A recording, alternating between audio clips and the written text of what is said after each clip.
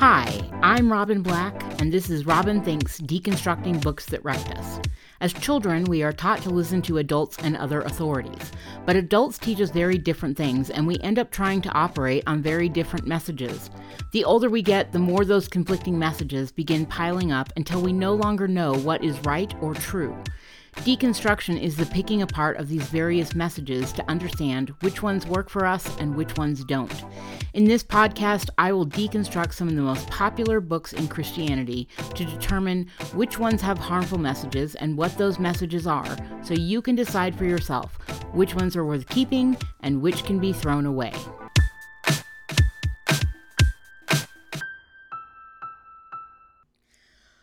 Okay, so last week we talked about Honi the Circle Maker, which is, the story that this whole book is based on. And I went back and I did a little more, research on this Honi character, where did he come from?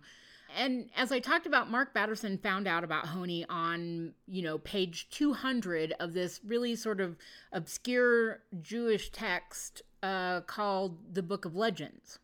Right? And then the title of it should say a lot, which is the Book of Legends. Okay, so he gets this legend of Honi the Circle Maker. So in doing a little more exploration about this Honi guy, I came across some more stories about Honi, one of which is that he's basically like a Rip Van Winkle that fell asleep for like 60 years and then goes back to his village and his son is dead, but he meets his grandson. What's important about this is that Mark Batterson writes this entire book about essentially a fairy tale. And one of the things that I talked about in Love and Respect is how Emerson Eggerichs came across this one verse and he thought about it for a while and then he thought about it some more. And then he developed like this whole entire philosophy that he wrote an entire book about just from reading a single verse and thinking about it for a while. Okay? I wrote an article for Sheila Gregoire for her Bare Marriage blog that I'm going to post. And what I talk about in this blog is how do we know when science seems to contradict the Bible, which one do we go with? And here's the thing, science is not infallible and our interpretation of the Bible is not infallible. And one of the big problems with people that try and interpret the Bible is that if you don't know your geography, your history, your sociology, your psychology, if you don't know all of these other disciplines, you won't understand the Bible, okay?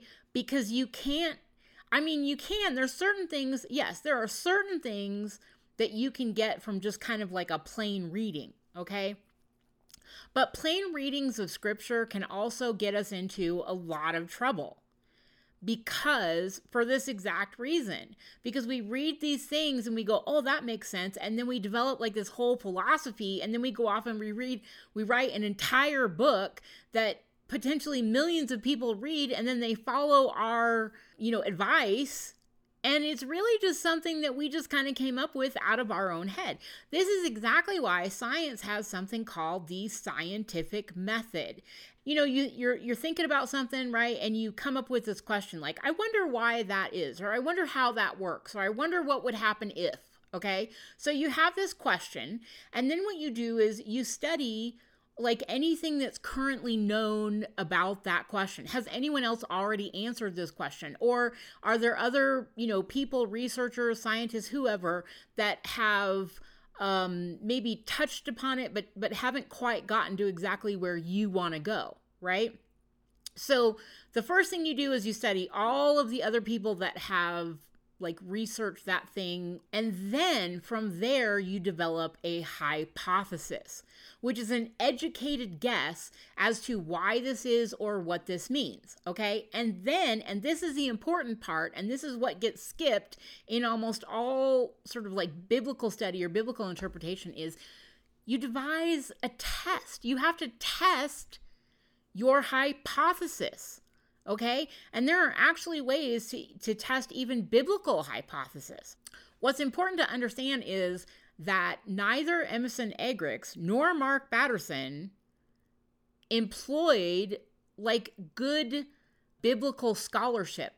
Okay, when you're talking about biblical scholarship, you also have something similar, which is you have these two, you have eisegesis and exegesis. Okay, and one of them, and I get these backwards all the time, and I think it's eisegesis. One of them is you go into a scripture with a preconceived notion. Okay, or other way around, kind of like Emerson Eggerichs did. You have a certain way of thinking, and then you figure out, how does this scripture fit in with what I already believe about the world?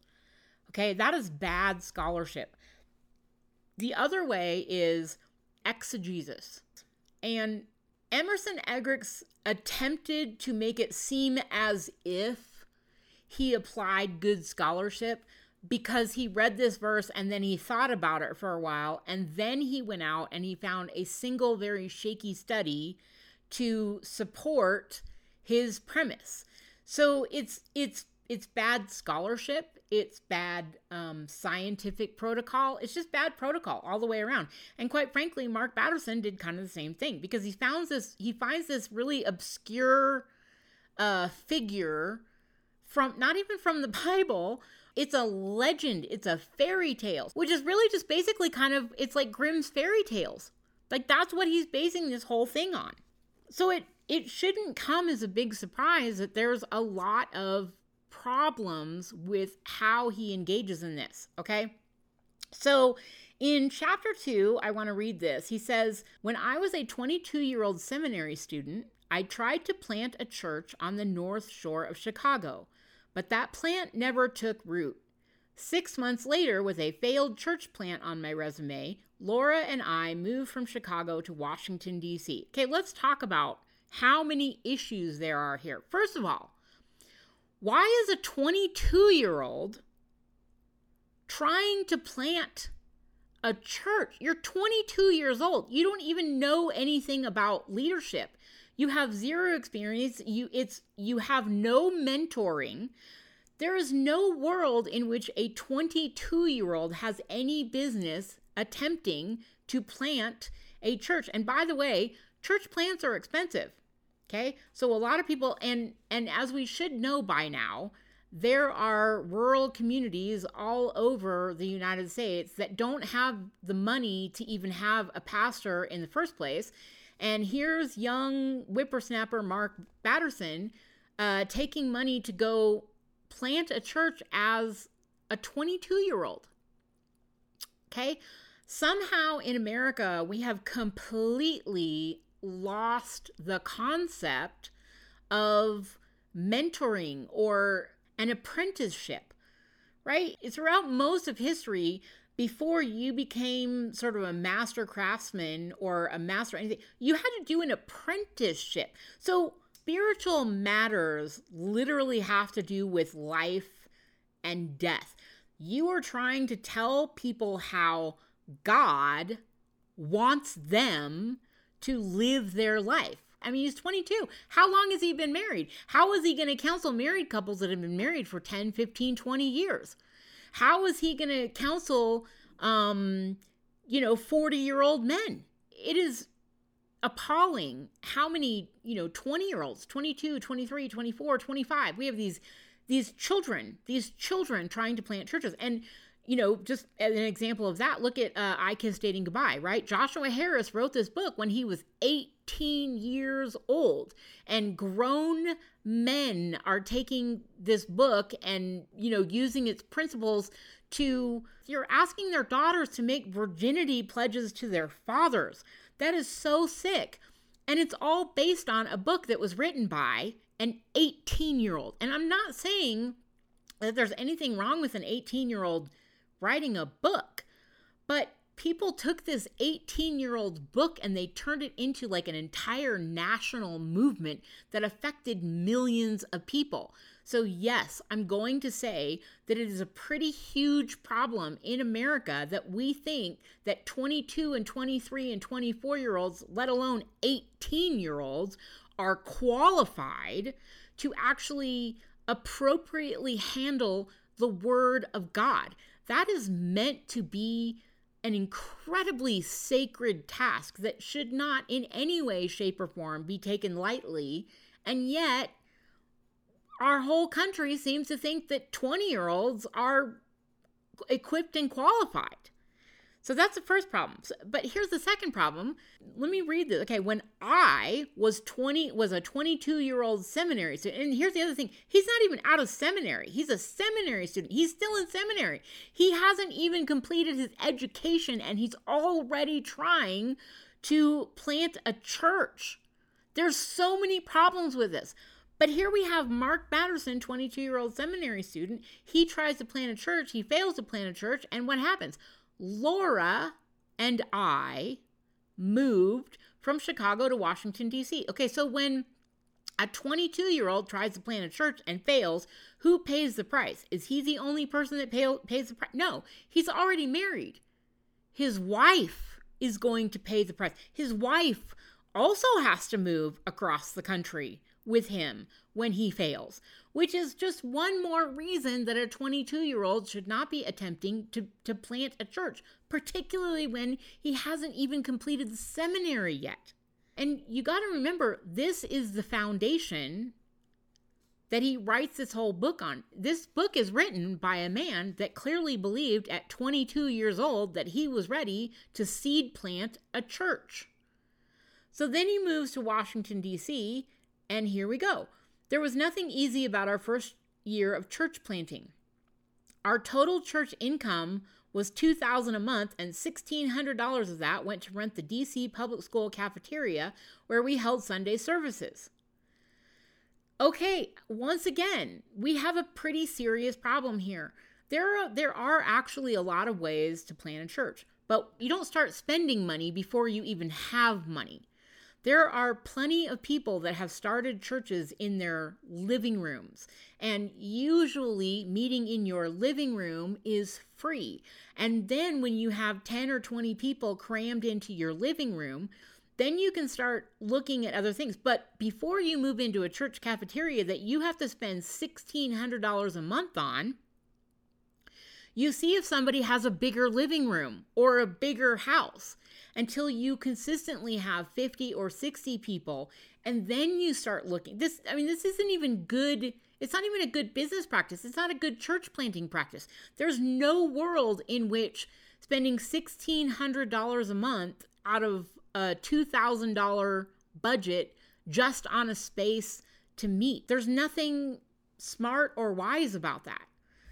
And this is a person that's writing a book telling everybody else, how to do what he did. But it's clear that I'm not even sure that he recognizes that you didn't even get off to a good start. He said on a good Sunday, 25 people would show up. Okay, so here we have, on a good Sunday, 25 people would show up on a good Sunday, which means that most Sundays he had 10, 12 people. Okay, you can fit 10 or 12 people in a living room easily. In fact, once you kind of get 10 or 12 people coming steadily, there's a pretty good chance that out of those 10, 12, 15 people, somebody's going to have a bigger living room. So you move to their living room. Okay? That's when I learned to close my eyes and worship because it was too depressing to open them. While I had a seminary education, I really had no idea how to lead.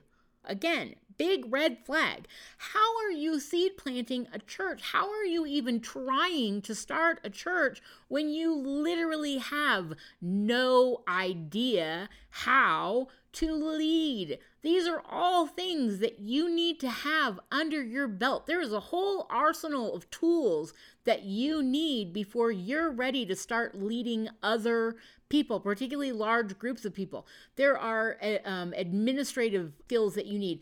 You need to have good conflict resolution skills. It is very clear he doesn't have any of these skills. And yet he's trying to seed plant a church. And what's even worse is that clearly nobody thought to sort of rope him in and go, hey, bud, you're not ready for this yet. You need some seasoning. You need some experience. You need some tutelage. You need someone who actually already knows how to do all these things. But here he is. He's in his 20s. He's starting a church. Okay, so Batterson goes on to say, I felt underqualified and overwhelmed, but that is when God has you right where he wants you. That is how you learn to live in raw dependence. And raw dependence is the raw material out of which God performs his greatest miracles. Okay, this is such a pile of crap. Okay, the reason that he felt underqualified and overwhelmed is because he was underqualified. There is absolutely no reason that a 23, 24, 25-year-old should be, let alone a 22-year-old, should be out trying to plant a church. Okay, a pastor is a person that has to dispense wisdom, and wisdom comes from experience, life experience. How do you counsel people that are grieving over the loss of a child, or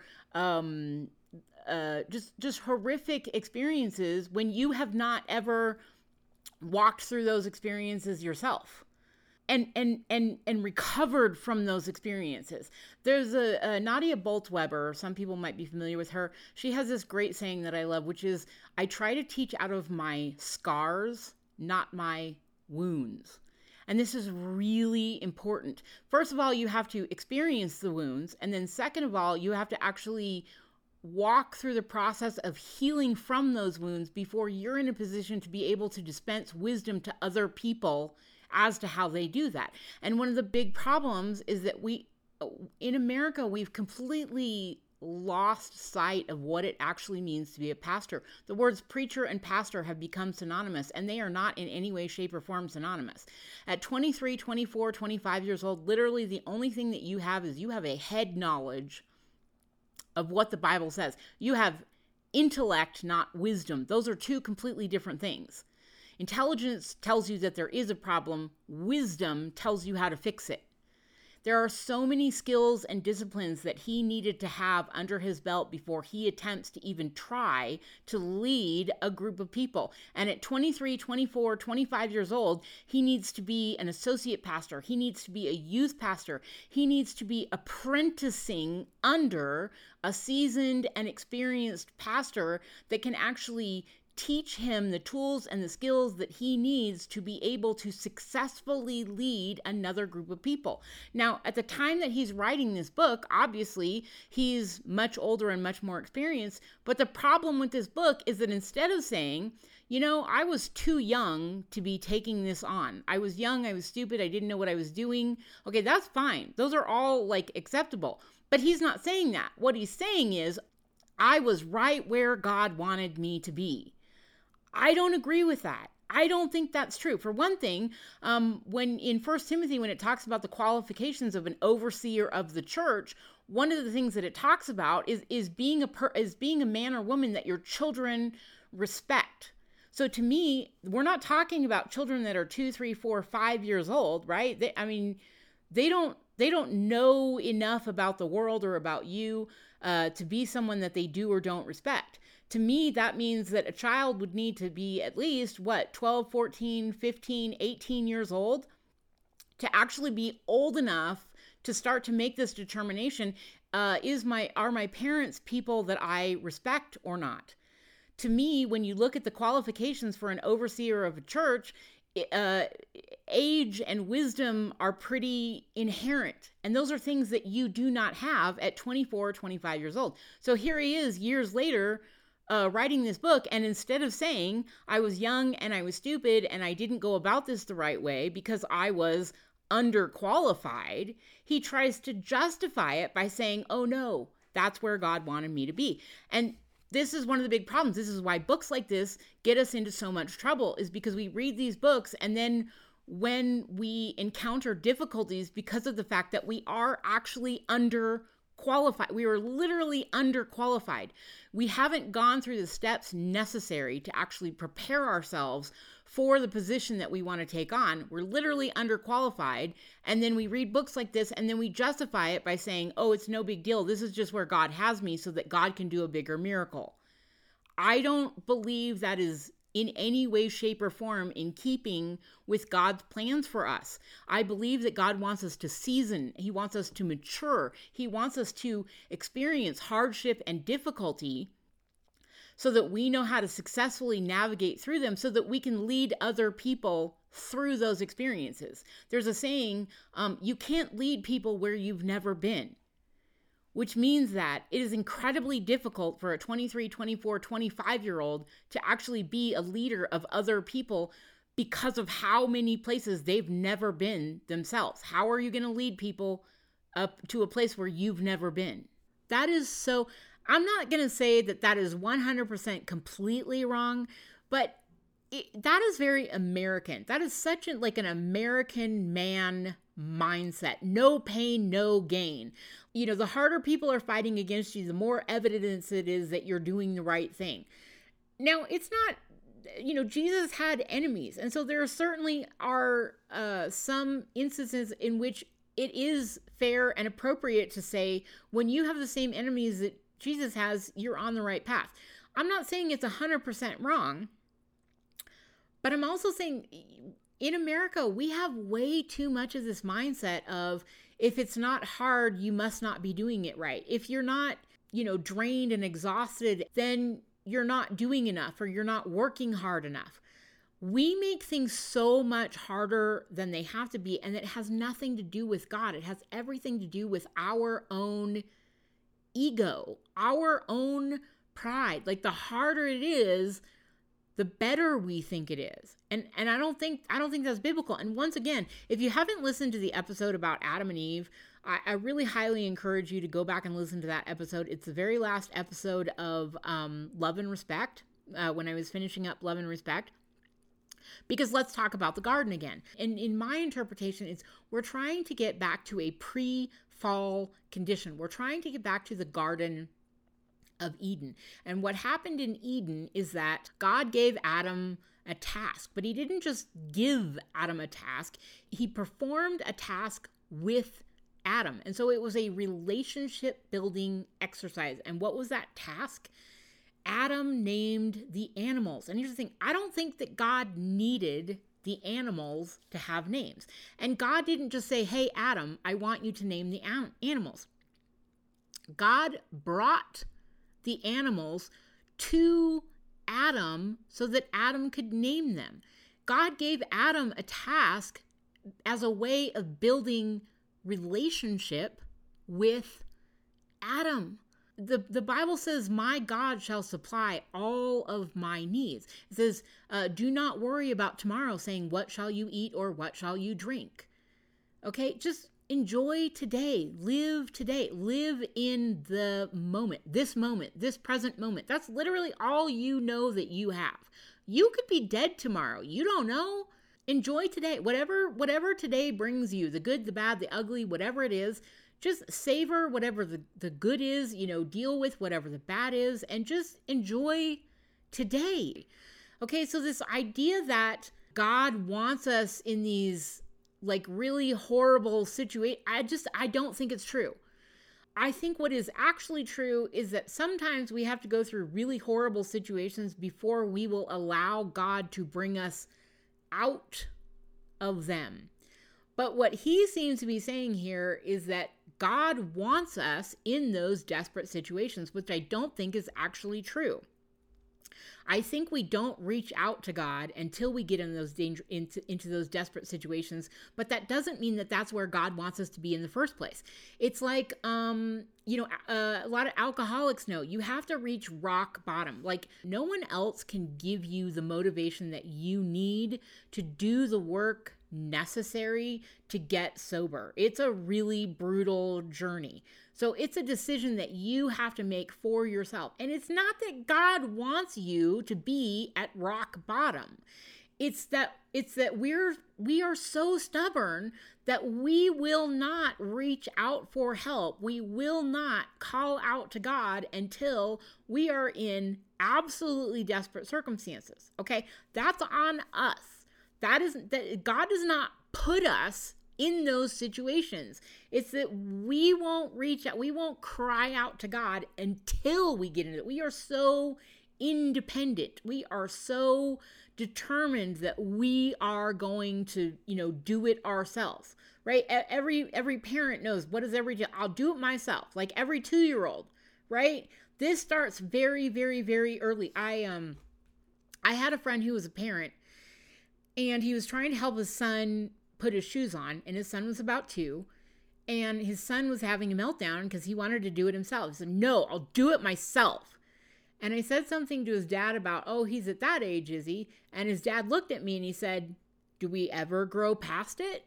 And that was a really good question, because it's absolutely true. If God is a parent, how many times do we go, "I will do it myself. I got this. Back off." And God will. Like, just like every parent, unless you're like really in a super, super major hurry, most parents back off, even though they know it's going to take your 2-year-old 10 minutes to put their shoes on. Most parents will back off and let their 2-year-old take however long it takes to get their shoes on. And sometimes it ends up in a screaming hissy fit because they want so desperately to do it themselves and they can't. And what happens? Instead of just saying, "Hey, could you help me?" they have an absolute complete meltdown. And by the way, we're not that much different as adults. Okay? There's a reason that God calls us the children of God. So then he goes on and he says, "One day, as I was dreaming about the church God wanted..." Okay, here's the thing. We need to really understand the difference between what we want and what God wants. So what happens, I see this all the time in Christianity. There's this idea that if I work really, really, really hard and make it happen, it's because God wanted it to happen. Or if I work really, really, really, really hard and build this big mega church, it's because God blessed it. Here's the thing. Steve Jobs built Apple. That doesn't mean that it was God's will or that God blessed it. Jeff Bezos built Amazon. He has $280 billion. So who knows? I don't know what his company's valued at. Apple is valued at $2 trillion. I don't see anybody claiming that had anything to do with God, or that it was God's will, or that, Steve Jobs built that for God. Same thing with Amazon. All these men build these huge companies that have nothing to do with God. So just because a man builds a great big giant megachurch doesn't mean it had anything to do with God. Doesn't mean that it was God's will that he build this big church. Doesn't mean God has anything to do with it. Doesn't mean God blessed it. Did God bless Amazon? Did God bless Apple? I mean, I don't know, but I didn't hear Steve Jobs going, "Oh, God blessed me, and I heard a call from God one day to build a computer." It's no different. Men can build big giant churches, but it doesn't necessarily mean that God blessed it or it was God's will. I think that there is a massive inability in America, and maybe globally, and maybe throughout history. Men have a massive inability to understand the difference between their will and God's will. You can look at Steve Jobs, look at Jeff Bezos, look at Elon Musk. It is very clear that men have the ability to build great big giant companies that have nothing to do with God. So if Jeff Bezos can build Amazon, if Steve Jobs can build Apple, if Elon Musk can buy Twitter, then it should be a pretty clear indication that men can do pretty big things that have nothing to do with God. So just because you have a big fancy megachurch does not actually indicate that God had anything to do with it. Really? Now, that doesn't mean that God doesn't work in the church. God is in the church. God is out of the church. God is everywhere. The Bible says that the heart that seeks God finds him. So just because there are people that find God in Mars Hill or in the Village Church or all these big mega churches, North Point Church, just because people are finding God and God is moving in people's lives in those churches, doesn't necessarily mean that those churches were built by God or they were God's will that they be built in the first place. It just means that no mega church will stop God from moving in people's lives that are seeking God. That's all that it means. But he says, I felt prompted by the Holy Spirit to do a prayer walk. Okay, and there again, that might be true, but Emerson Eggerichs claimed that God somehow told him all about love and respect and built this whole, paradigm. But just like Mark Batterson, he's like, oh, no, it wasn't me, it was God. And Mark Batterson said it wasn't me, it was the Holy Spirit. So the Holy Spirit took this like fairy tale of Honey and somehow convicted Mark Batterson to go do a prayer walk around the city. And we're going to talk a little bit about why I don't think that was God, okay? He says, I would often pace and pray in the spare bedroom in our house that doubled as the church office, but this prompting was different. I was reading through the book of Joshua at the time, and one of the promises jumped off the page and into my spirit. I'm giving you every square inch of the land you set your foot on, just as I promised Moses. As I read that promise to Joshua, I felt that God wanted me to stake claim to the land he had called us to and pray a perimeter all the way around Capitol Hill. Okay, I'm working on a series right now about the TV show Yellowstone and how it relates to the American church. And this is one of those parallels. As we know by now, Europeans came from Europe to a land that was actually already inhabited. And they went in and they basically said, hey, this looks good. I think it shall be mine. Right?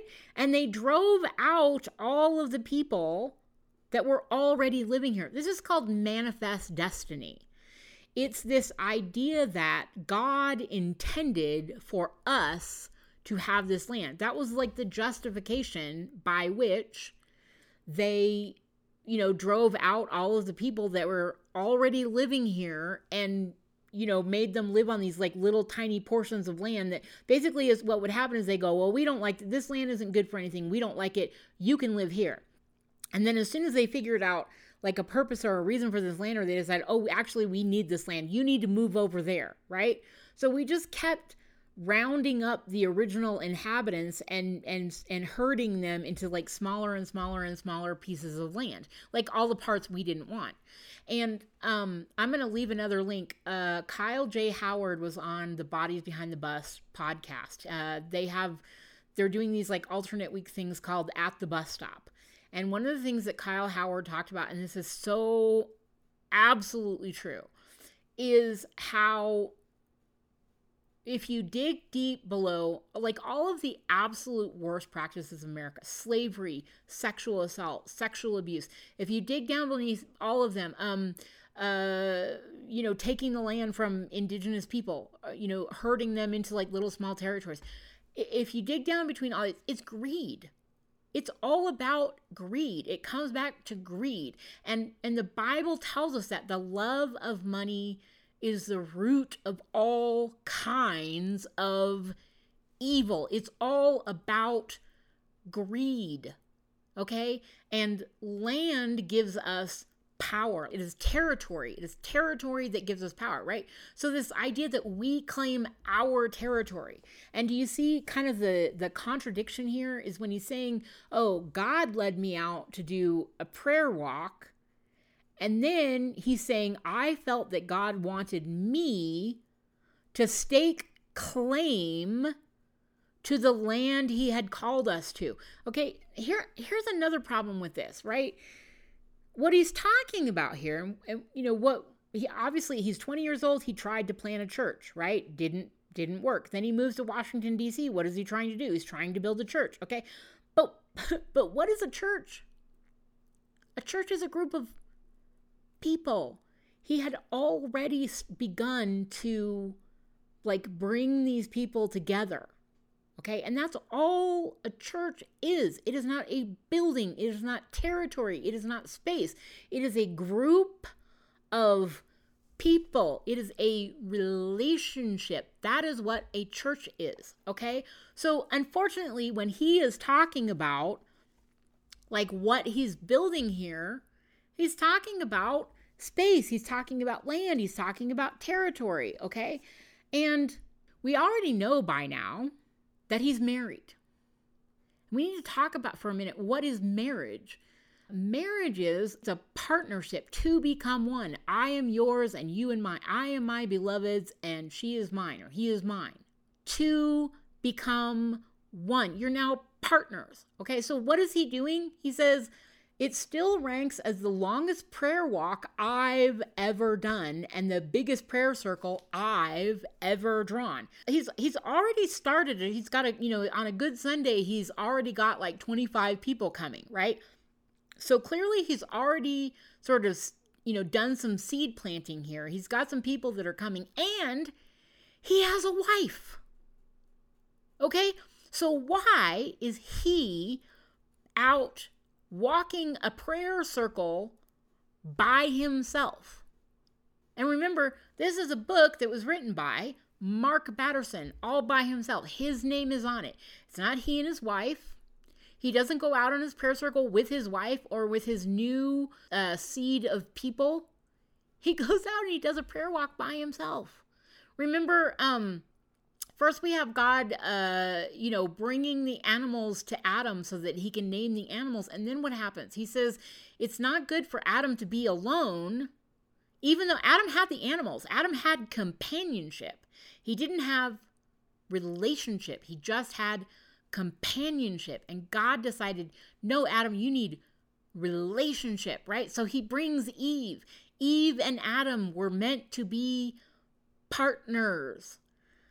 And so here's Mark Batterson, and he's doing his prayer walk. He's doing it all by himself. And what is he talking about? He's talking about buildings. He says, without even knowing it, I walked right by a piece of property at 8th Street and Virginia Avenue Southeast that we would purchase 13 years later as a result of a $3 million gift that wasn't even a prayer yet. Without even knowing it, I walked right under a theater marquee on Barracks Row, the main street of Capitol Hill, that we would renovate and reopen as our 7th location. 15 years later, these are buildings. These are landmarks. This is territory. None of these things have anything to do with what a church actually is. A church is a body of believers. It is people. It is a group of people. Yet he's out here doing his little prayer walk all by himself, claiming a bunch of buildings in the name of God, even though he doesn't know these are buildings yet, right?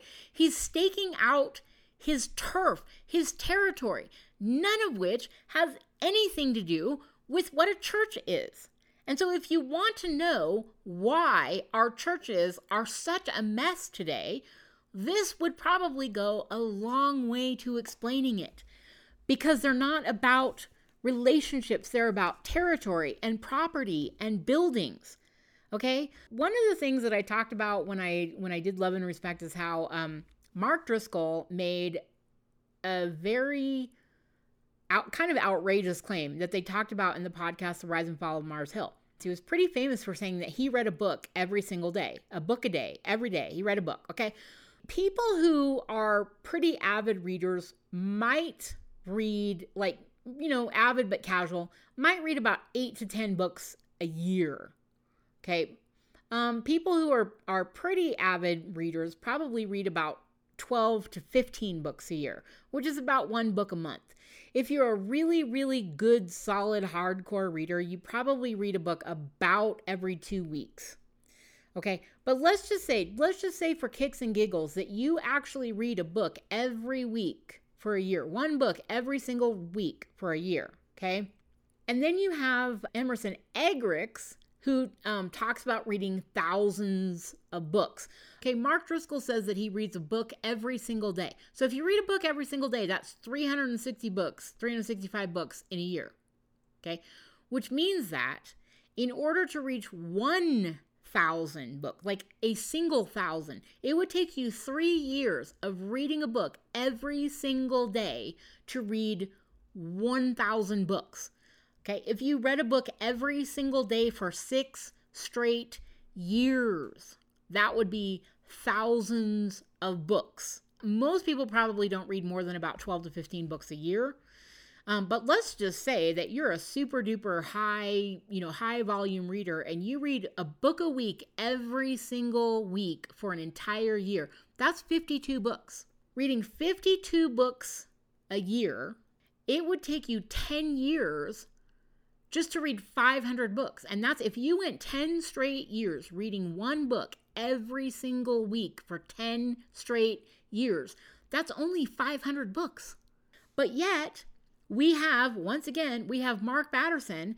I've read thousands of books on topics ranging from spirituality to neurology to biography to astronomy. Thousands of books, just like Emerson Eggerichs and just like Mark Driscoll. I'm thinking that by now, this should be a pretty huge red flag when men start talking about how many thousands of books they've read, because when you do the math, it does not add up.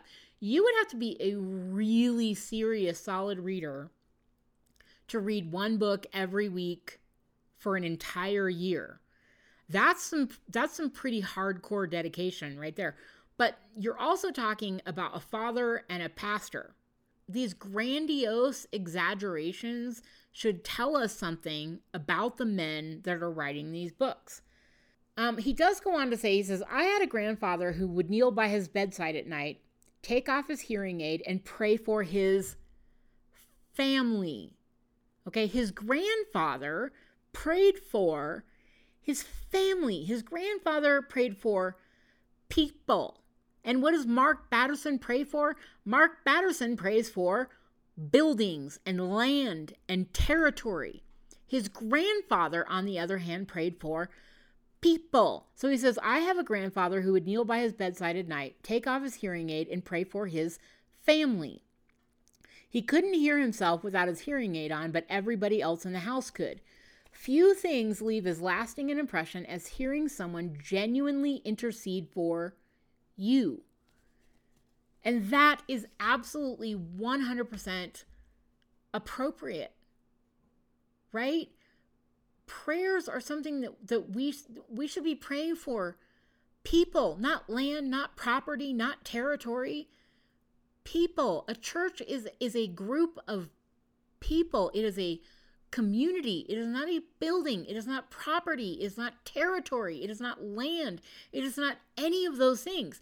And if you want to know why we have so many problems in American churches today, this is it right here. Because churches are no longer communities or groups of people.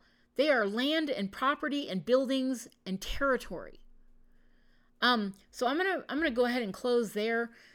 Just a reminder, I am working on this series about Yellowstone. I know I've been talking about it for a little while now. I'm really close to getting it done and put out. But if you want to follow me, I'm going to leave some links in the show notes. If you want to follow me on Instagram, if you want to follow me on Twitter, I'm pretty active on Twitter. I do have a Robin Thinks Pod Twitter that I'm really not active on. I probably should be more. If you want to subscribe, I write on Substack, and I'm kind of starting to build a chat community on Substack.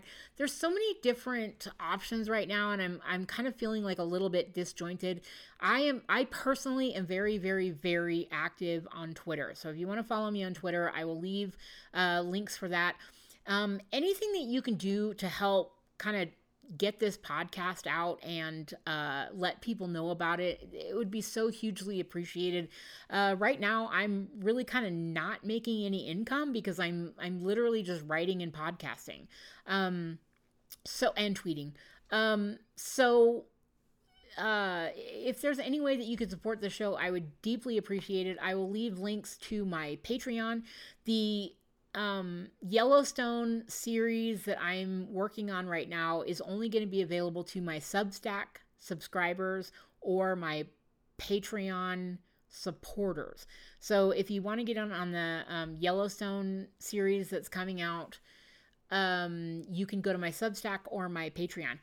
If you can go to Apple Podcasts and please leave me a star rating and a comment, a review, if this has helped you at all, I would really appreciate that.